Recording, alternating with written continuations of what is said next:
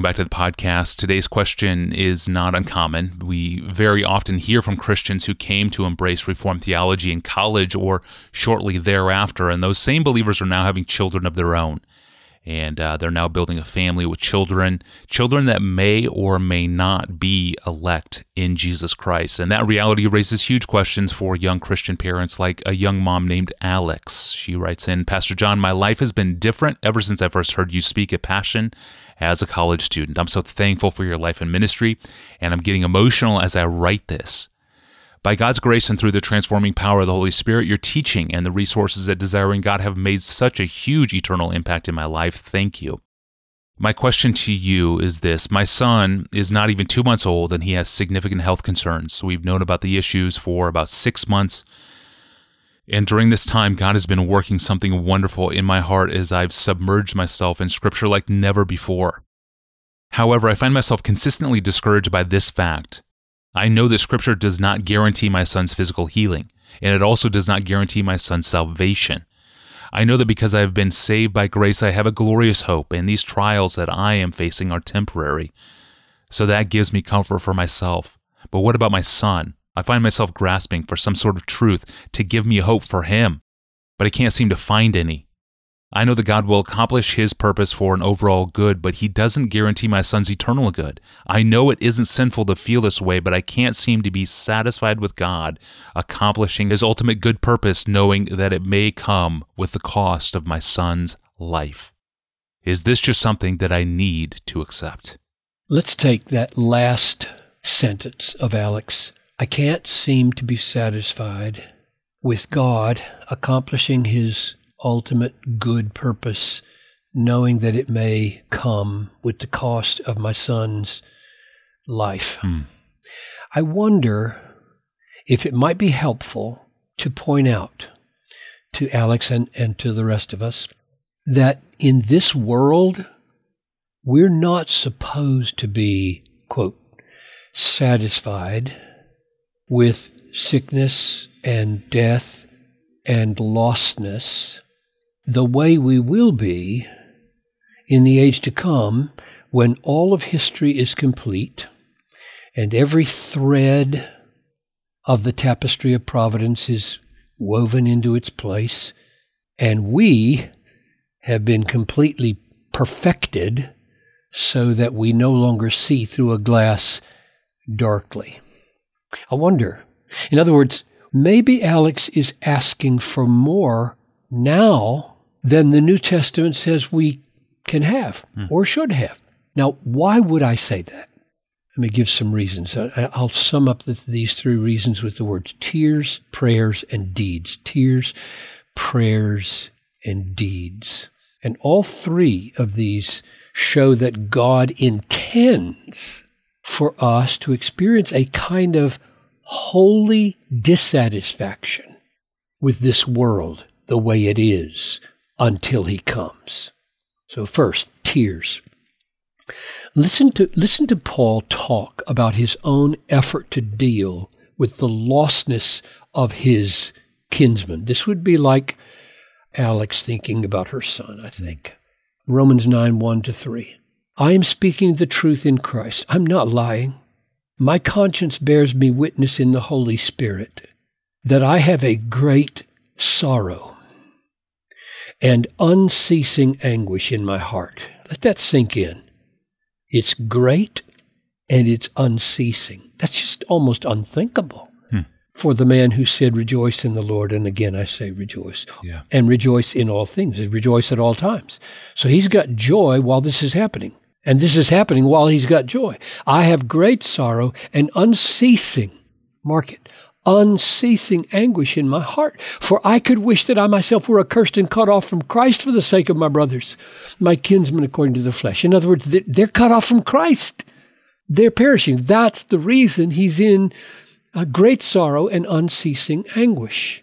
And listen as he describes his ministry with those who reject Christ. And even with the strugglers who believe, he says in Philippians 3:18, for many of whom I've told you often and now tell you with tears. walk as enemies of the cross of Christ. He's weeping over these enemies. And Acts 20:31, therefore be alert, remembering that for 3 years I did not cease night or day to admonish everyone with tears. Or Romans 12:15, listen, weep with those who weep. It seems to me that all of this is Paul's way of saying history has not yet arrived at a point, and we have not yet been sanctified to a point where it would be fitting for anguish and tears to go out of our lives over the pain and lostness of others, especially our own families. It is possible to weep, to be in anguish without questioning God's wisdom and goodness and power. Yes, it is. Let me say that again, because I think she's feeling a tension that she feels may be impossible. It's not impossible.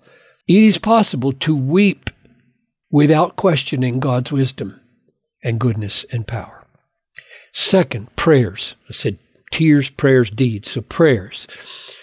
We are supposed to have a holy dissatisfaction with the world as it is, because God tells us to pray that things would be different.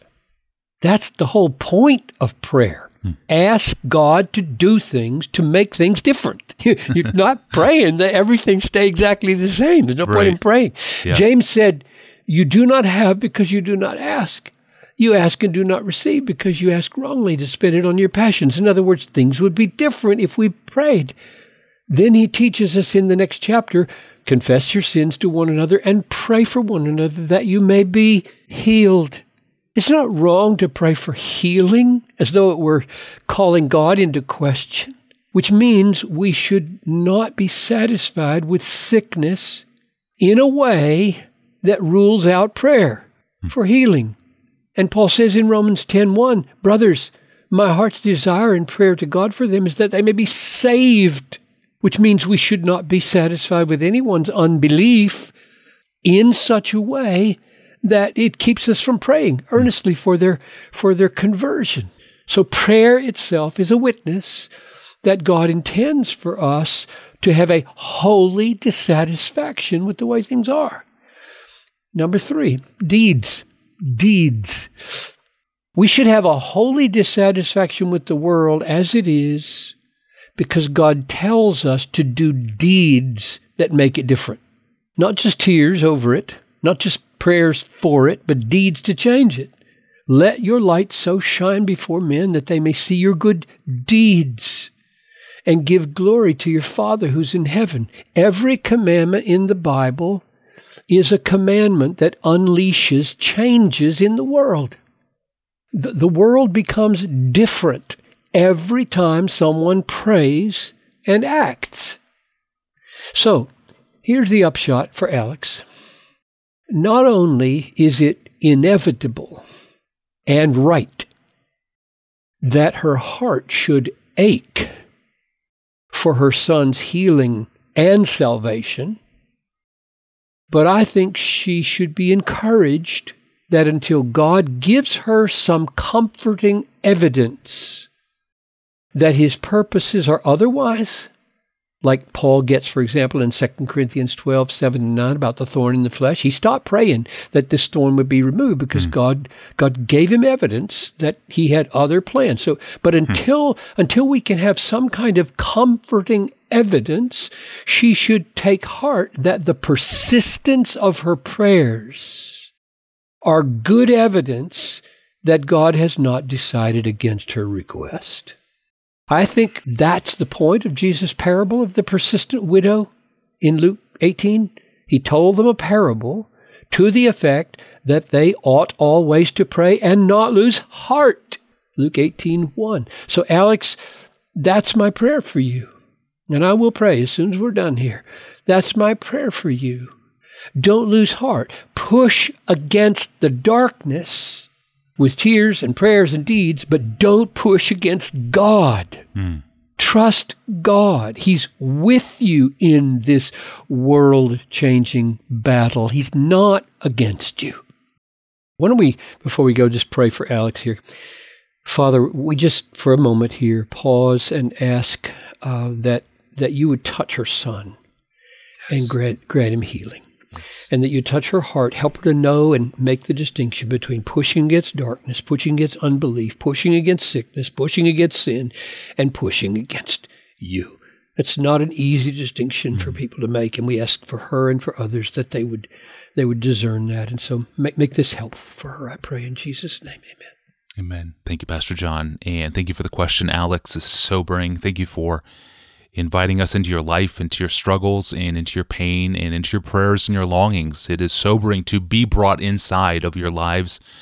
And if you have a question for Pastor John, you can send it in to us. Go to our online home at desiringgod.org/Ask Pastor John and click on the box that says Submit a Question. Send us your thoughts and struggles and questions via email. Thank you for sending those along. I'm your host, Tony Reinke. We'll see you back here on Friday.